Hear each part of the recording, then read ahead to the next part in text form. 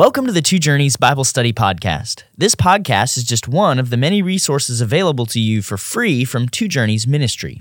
If you're interested in learning more, just head over to twojourneys.org. Now on to today's episode. This is episode 39 in our Acts Bible Study Podcast. This episode is entitled, Ousted by Riots, the Ministry Continues, where we'll discuss Acts chapter 19, verse 23 through chapter 20, verse 12. I'm Wes Treadway, and I'm here with Pastor Andy Davis. Andy, what are we going to see in these verses that we're looking at today? Well, the entire book of Acts is about the advance of the gospel from Jerusalem through Judea, Samaria to the ends of the earth, and part of it is to give us a sense of the opposition and the difficulty that we're going to face as we take the gospel to the ends of the earth. What's interesting here in this chapter is a riot of extremely passionate religionists of a religion that's now obsolete. There's no one on earth that follows Artemis of the Ephesians. And yet those people were absolutely passionately committed to her. And so what that shows me is we're going to face, as we share the gospel, we're going to face people who are extremely passionate about faulty worldviews. Even false religions. They'll be fanatical, like we see fanatical Hindus in India, fanatical Muslims in many parts of the world who are passionately committed. And even in our country, passionate secularists who have a very different worldview than us and are much more intense and perhaps even enraged with fists in the air. We're going to see some of that today. And as Paul doesn't actually do much in this riot, but is protected by God, what's really on display here is the corrupt hearts of people who are following an idol and how difficult it is for us to share the gospel in a situation like that. Also in the account we're looking at after that, we see some of Paul's shepherding heart as he continues to minister, more opposition as the Jews form a plot against him, and then a miraculous raising of Eutychus from the dead, the power of the gospel at work through Paul. So there's a lot to cover today. Let me go ahead and read the account in chapter 19, verse 23 through chapter 20, verse 12. About that time there arose no little disturbance concerning the way, for a man named Demetrius, a silversmith who made silver shrines of Artemis, brought no little business to the craftsmen. These he gathered together with the workmen in similar trades and said, Men, you know that from this business we have our wealth, and you see and hear that not only in Ephesus, but in almost all of Asia, this Paul has persuaded and turned away a great many people, saying that gods made with the hands are not gods. And there is danger not only that this trade of ours may come into disrepute, but also that the temple of the great goddess Artemis may be counted as nothing, and that she may even be deposed from her magnificence, she whom all Asia and the world worship. When they heard this, they were enraged and were crying out, Great is Artemis of the Ephesians! So the city was filled with the confusion, and they rushed together into the theater, dragging with them Gaius and Aristarchus, Macedonians who were Paul's companions in travel. But when Paul wished to go in among the crowd, the disciples would not let him. And even some of the Asiarchs, who were friends of his, sent to him and were urging him not to venture into the theater. Now some cried out one thing, some another, for the assembly was in confusion, and most of them did not know why they had come together. Some of the crowd prompted Alexander, whom the Jews had put forward, and Alexander, motioning with his hand, wanted to make a defense to the crowd. But when they recognized that he was a Jew, for about 2 hours they all cried out with one voice, Great is Artemis of the Ephesians! And when the town clerk had quieted the crowd, he said, Men of Ephesus, who is there who does not know that the city of the Ephesians is temple keeper of the great Artemis and of the sacred stone that fell from the sky?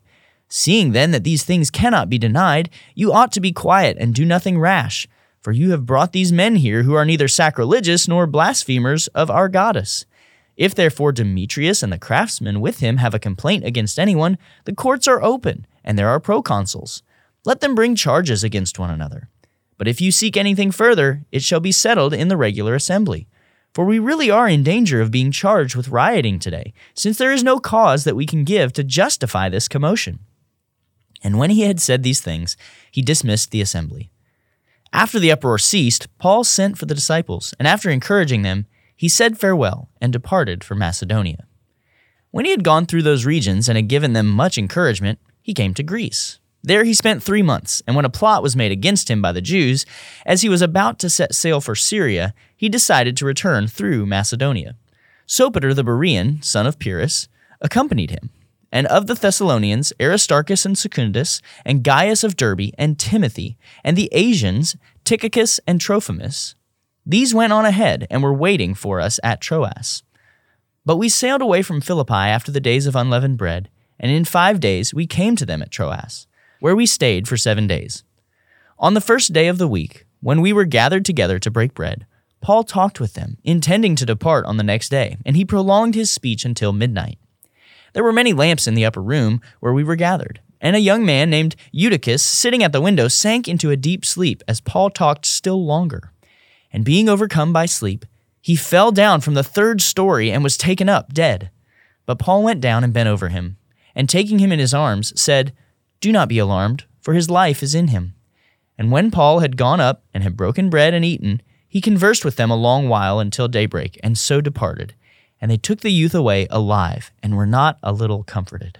Andy, who was Demetrius, and what does Luke tell us about him as this account begins? Yeah, Demetrius was a craftsman who made little silver shrines that imitated, I think, the shape of the temple of Artemis of the Ephesians. Now, this whole account is centered on this grand structure, which was one of the 7 wonders of the ancient world. So this is an architectural wonder, a massive building complex, and a great moneymaker.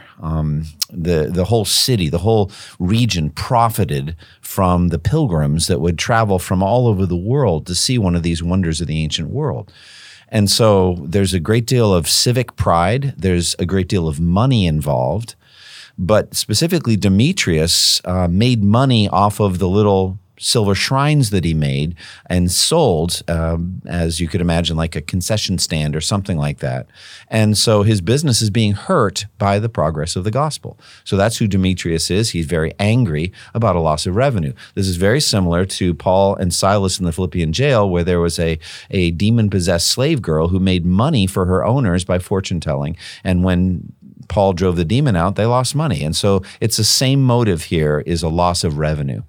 It's amazing. This idolatry is really at the root of both the religious and the business aspects of Demetrius's opposition of Paul. What does this show us about the obstacle of idolatry and particularly money in the advance of the gospel? Well, it's interesting, just those two terms, idolatry and money. I mean, the single greatest idol in the world is money. And so they really are woven together. And so there is no greater obstacle to the spread of the gospel than idolatry. As a matter of fact, it's the fundamental issue of the human heart. And what is idolatry? Romans chapter 1 captures it in this way. It is worshiping and serving created things rather than the Creator, who is to be praised forever. And so these folks are worshiping a false goddess, but they're also worshiping money. And no one directly worships money, but they worship the pleasure that the money can bring them through food or through a nice house or rich clothing. The lifestyle is what they're worshiping. Fundamentally, they're worshiping their own pleasures. Their God is their stomach. So that's really what's going on here. Is there's a false religious system around Artemis of the Ephesians, but there's also fundamentally an issue of money, covetousness, and idolatry. What steps does Demetrius take to try to stop Paul, and what do we learn about Paul and his ministry in verses 25 through 27? Well, he starts with his fellow craftsmen because they would share his concerns, and they're saying, look, we're losing money. I mean, this guy Paul has come here, this fellow Paul, verse 26, has convinced and led astray a large number of people here in Ephesus and in the whole region. So he's testifying in verse 26 of how successful Paul has been in preaching the gospel. And he says, fundamentally, he actually gets the message right. He says, man-made gods or no gods at all. Well, that's true. That's exactly what he's preaching. You know, sometimes Paul gets slandered and misrepresented. Not this time. He actually is saying your religion is of no account at all. And we saw that in his preaching in Athens as well. So fundamentally, Demetrius sees a financial threat, and he starts with his fellow craftsmen and gets them riled up. They begin being angry, and they're the ones that start the riot.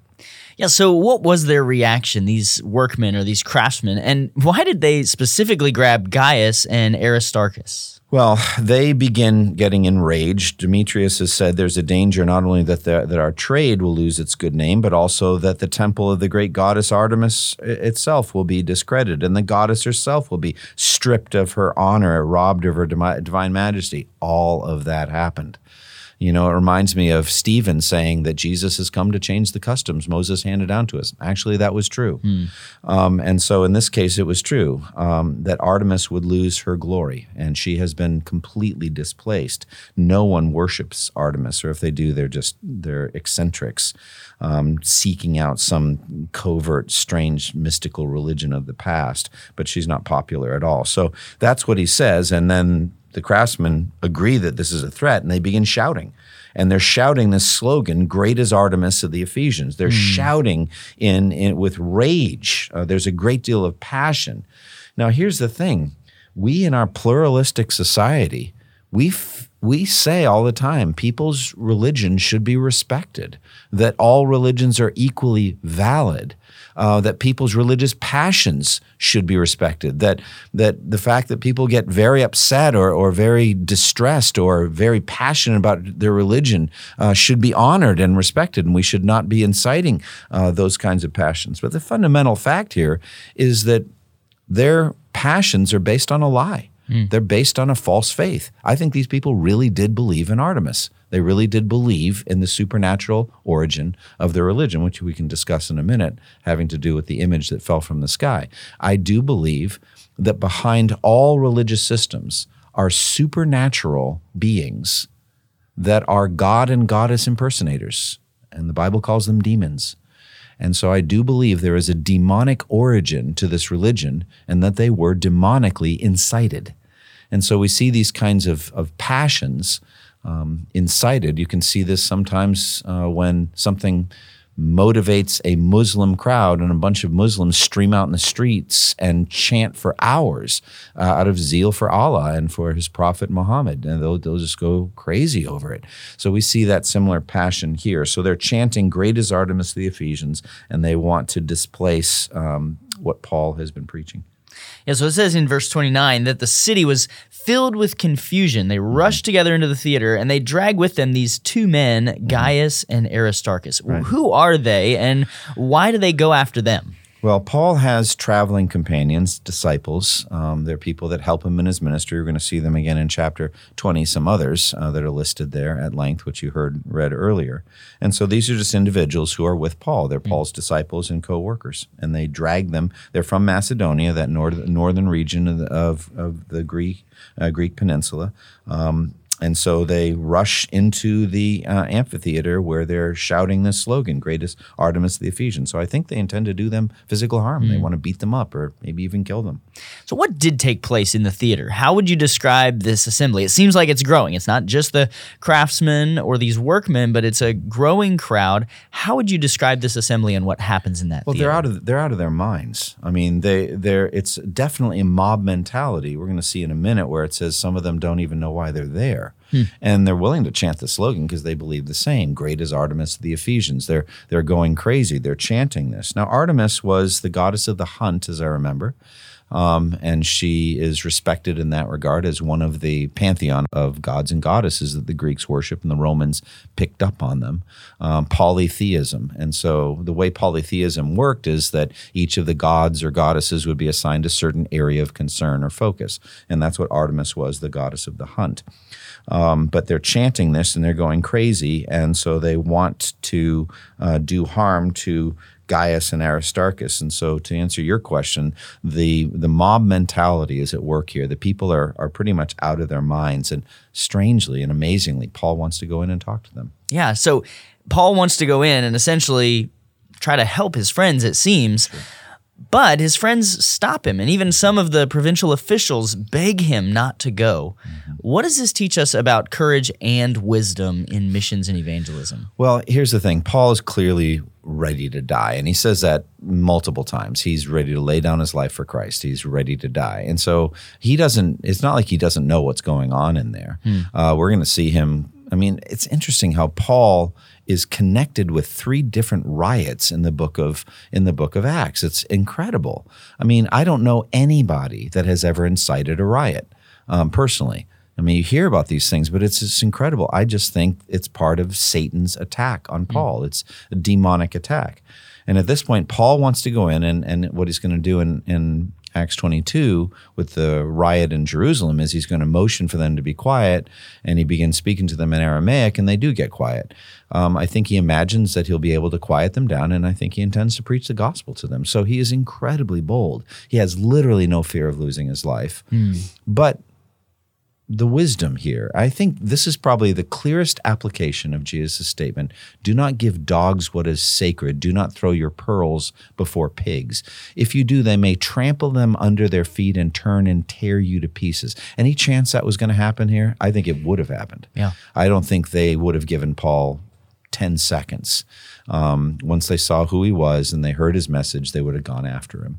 And so it's fascinating to me how Paul is bold, but not wise in this one respect. This was not the way God ordained for him to die. He still had a mission to fulfill, and that is to preach the gospel to Caesar. And so he doesn't even know that. It's not that clear yet. But when he was baptized, Ananias was told that he is my chosen instrument, carrying my name before the Gentiles and their kings. And before the people of Israel, and I will show him how much he must suffer for my name. So he's ready to go in there and preach the gospel boldly. But instead, God moves on these Asiarchs, they're called, the word arch means ruler, rulers of Asia. These are government officials, officials of the province, who have befriended Paul, and they think well of Paul. It doesn't say they're converts yet, but they're maybe seekers, and they're listening to Paul, and they're like, do not go in there. I'm telling you, you go in there, you're going to die. And so they do what they need to do to keep him from going into the theater.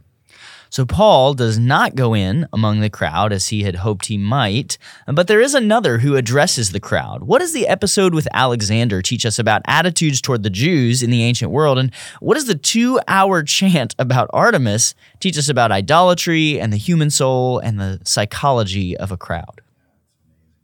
So this man Alexander is Jewish. It doesn't say anything about his relationship with the gospel, so we have to assume that he's not a follower of Christ. But he's a Jewish man who would have agreed with Paul on the issue of idolatry. And the Jews were monotheists and were against idolatry, against idols.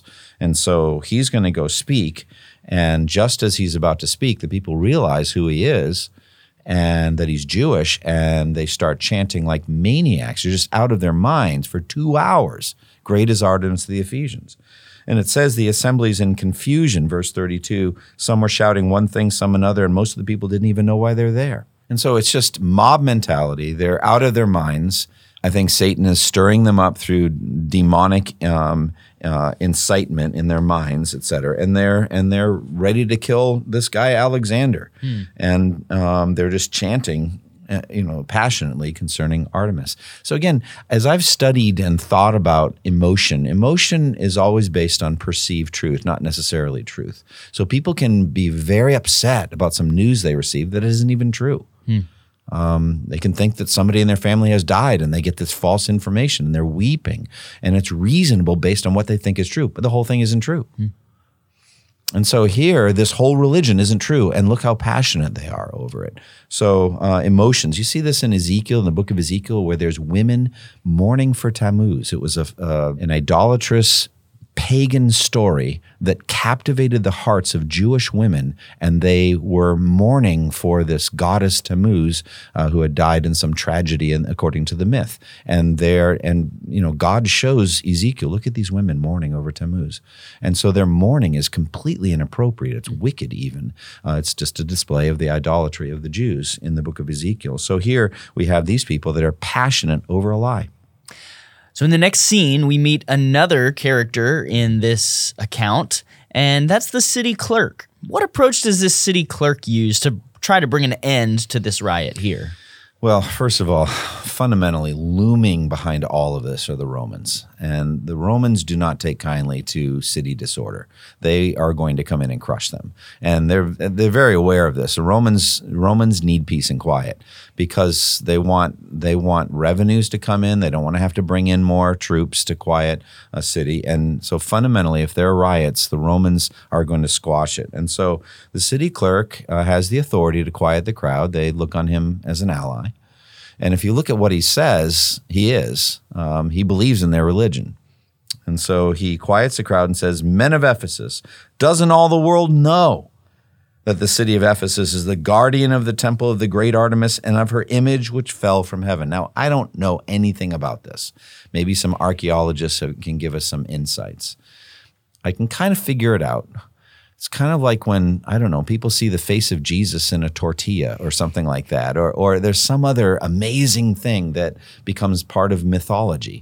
But I do believe that there's a regular pattern of supernatural origins to false religions. I think you see that with Islam, where an angelic figure basically assaults Muhammad in the cave and tells him to recite, and the Quran comes from that.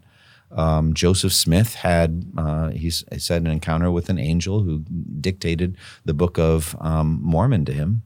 And so a lot of these religions have supernatural origins. So my guess is that the Lord permitted demons to craft some kind of a likeness of Artemis in a chunk of meteorite or something that fell down. Someone saw it, picked it up, maybe it was hot, and then they looked and said, "Look at this." And then it became basically like a relic or something like that that was put up at the center, and they built this whole shrine around it that became one of the 7 wonders of the ancient world. So at any rate, people want to be near that kind of thing. There is, I believe, a supernatural origin that gods and goddesses are impersonated by demons. And so this guy says, "Look, everybody knows this. Hey, look, we're not going to lose our secure position." He's very cocky, very confident. It's like, everybody knows this. I mean, nothing's going to happen. Artemis is going to win. So just calm down. You ought to be quiet. Verse 36, what does your translation say? Mine says, "These facts are undeniable." These things cannot be denied. Well, there it is. Only they can be. So at any rate, that's who this guy is. And he said, "Look, since everybody knows this, I don't understand why you're so upset. You're acting like we should be insecure or worried. There's nothing to worry about here. So calm down." Besides which, let's keep in mind what's going on here. If you don't do that, the Romans are going to come in and crush us. We're going to be in danger of being charged with rioting, which is exactly what they are doing. So he says, fundamentally here, I mean, these guys haven't done anything wrong. They've not committed any crimes. And if they have, they're courts. And Demetrius and his fellow craftsmen can press charges. But fundamentally, there's nothing here going on. So if you don't, we are in danger of being charged with rioting because of today's events, and we will not be able to account for it. So you know what's going to happen. The Romans are going to come in. So go home. And they do. So rather than, as some might say, putting the fear of God in them, he seeks to put the fear of Rome in them, saying, listen, we need to behave ourselves. And also he, like you said, believes the same things they do, it seems. So he's trying to give them confidence, saying, don't worry about that. It's not like one man is going to overturn all these things that we believe. Yeah, it's really interesting. He says, there's no reason for this. You guys are upset for no reason. And the fact is, we know the truth, that Artemis is on her way out and Christianity is going to win. So I find it very humorous that he's so cocky and confident about her future as a goddess. So verse 41 concludes saying, when he had said these things, he dismissed the assembly. Chapter 20 begins, after the uproar ceased, Paul sent for the disciples, and after encouraging them, he said farewell and departed for Macedonia. How did Paul encourage these disciples, and why is the ministry of encouragement so vital in the Christian life? I think the reality, the fact is that they're against some pretty passionate opposition. And so, again, it's similar to what had been done earlier with Paul and Barnabas, going through and saying we must through many tribulations enter the kingdom of God. It's not going to be easy. And so let's be mindful, let's be aware, but we're on the right side. This is the true religion. Jesus Christ is the Son of God who died on the cross for sins and was raised from the dead. You are following the true God, and this life will lead to eternal life in heaven. but you are going to have difficulties. You're going to have problems. So I'm telling you, get ready for it. But be bold, be courageous. Follow my example as I follow the example of Christ. So Paul can present himself as a role model of bold witnessing. But he says a lot of things to encourage the disciples and then says farewell. And we also learn at the beginning of this chapter that Paul spent 3 months in Greece. What did Paul spend his time doing while he was there? Well, I think the book of Romans gives us a sense of what Paul's teaching ministry was about. He's not like crafting new doctrines everywhere he went. Basically, what happened was he wanted to go to Rome and strengthen and encourage the church at Rome there. He said, so that we may give and receive spiritual gifts. But Paul's spiritual gift specifically is doctrine, it's teaching.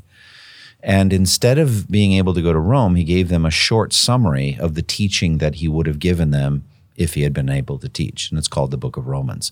So, and you could add all the other epistles as well, Ephesians, Thessalonians. These are the doctrines he would teach. So if you want to know Paul's doctrine, you're looking at the epistles, but especially Romans. So for 3 months going through the doctrines of the gospel, that's what he did. My guess is he met with them every evening. So after the workday, they would assemble in some place, and he would teach them the doctrine of Christianity.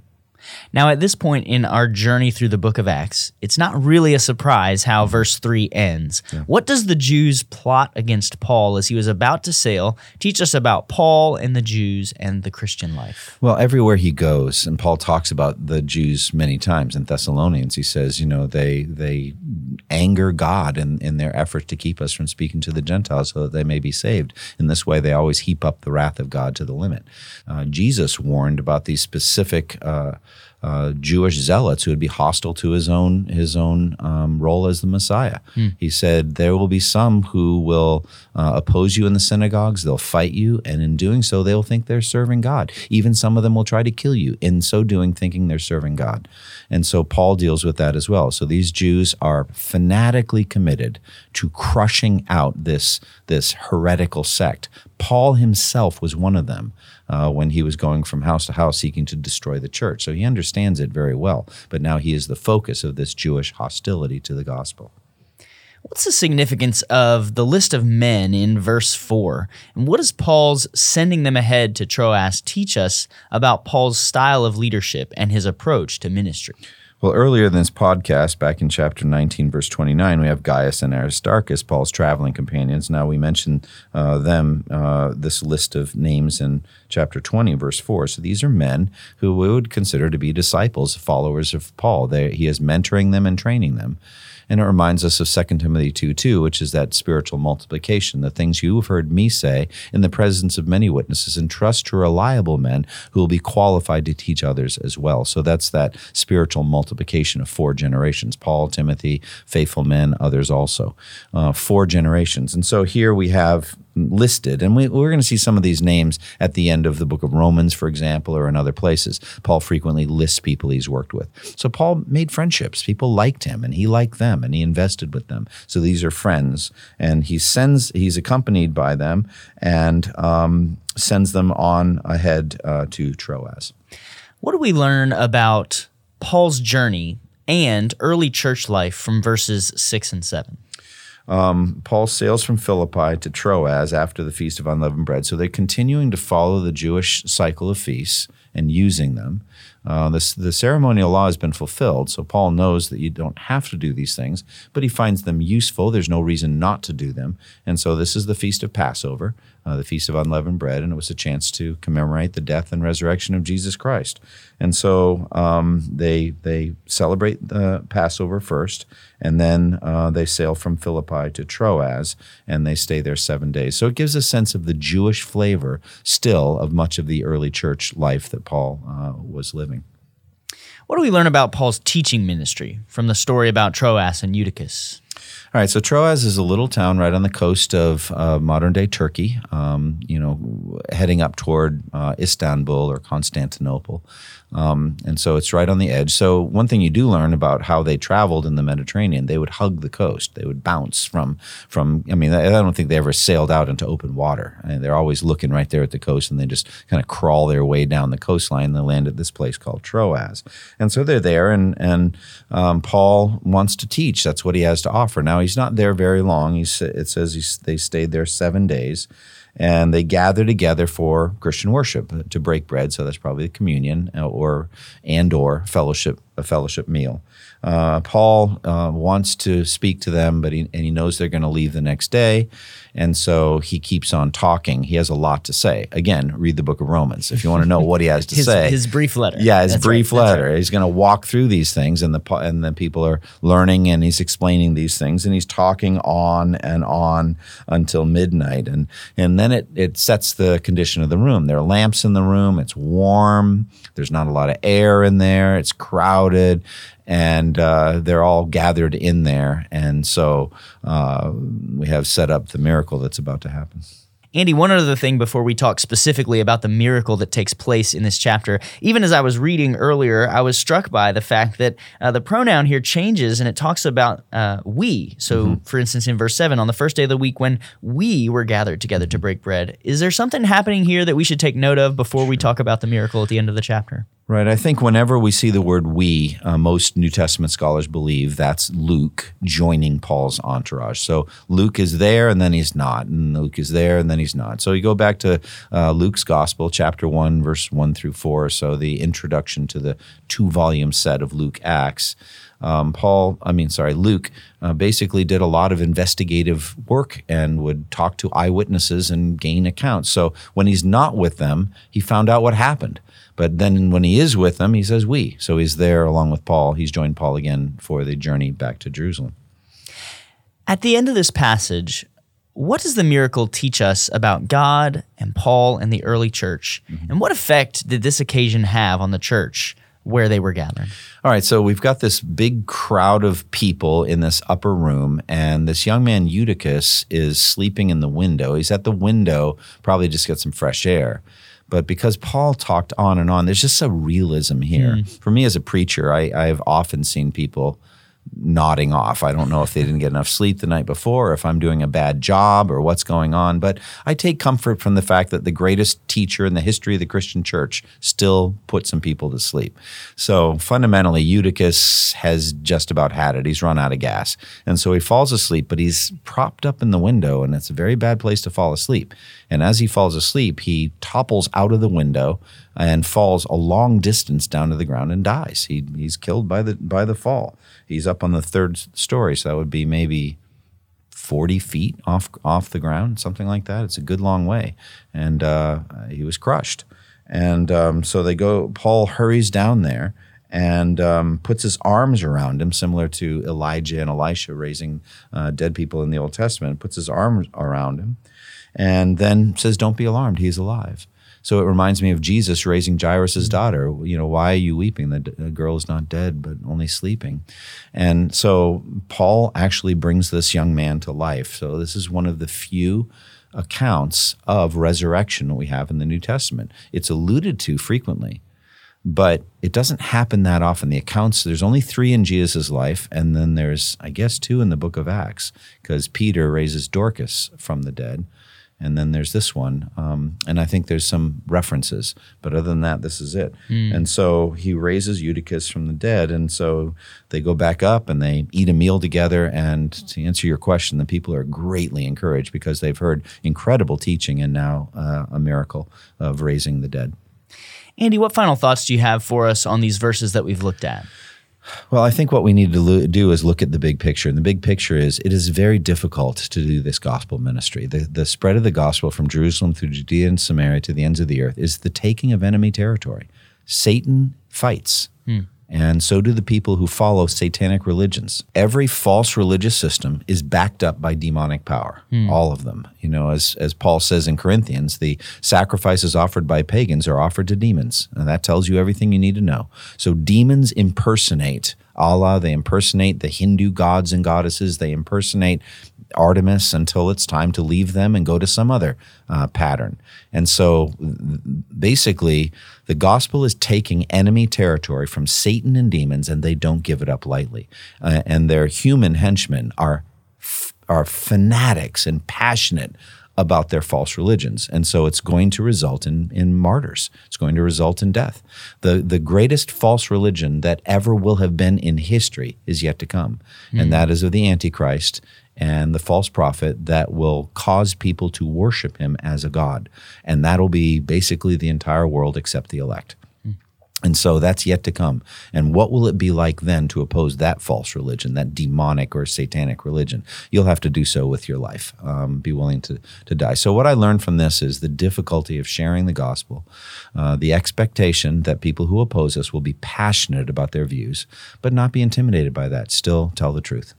Well, this has been episode 39 in our Acts Bible Study podcast. We want to invite you to join us next time for episode 40, entitled Paul's Farewell to the Ephesian Elders, where we'll discuss Acts chapter 20, verses 13 through 38. Thank you for listening to the Two Journeys podcast, and may the grace of our Lord Jesus Christ be with you all. Thank you for listening to this resource from twojourneys.org. Feel free to use and share this content to spread the knowledge of God and build His kingdom. Only we ask that you do so for non-commercial purposes and in accordance with the copyright policy found at twojourneys.org. Two Journeys exists to help Christians make progress in the two journeys of the Christian life, the internal journey of sanctification and the external journey of gospel advancement. We do this by exporting biblical teaching for the good of Christ's church and for the glory of God.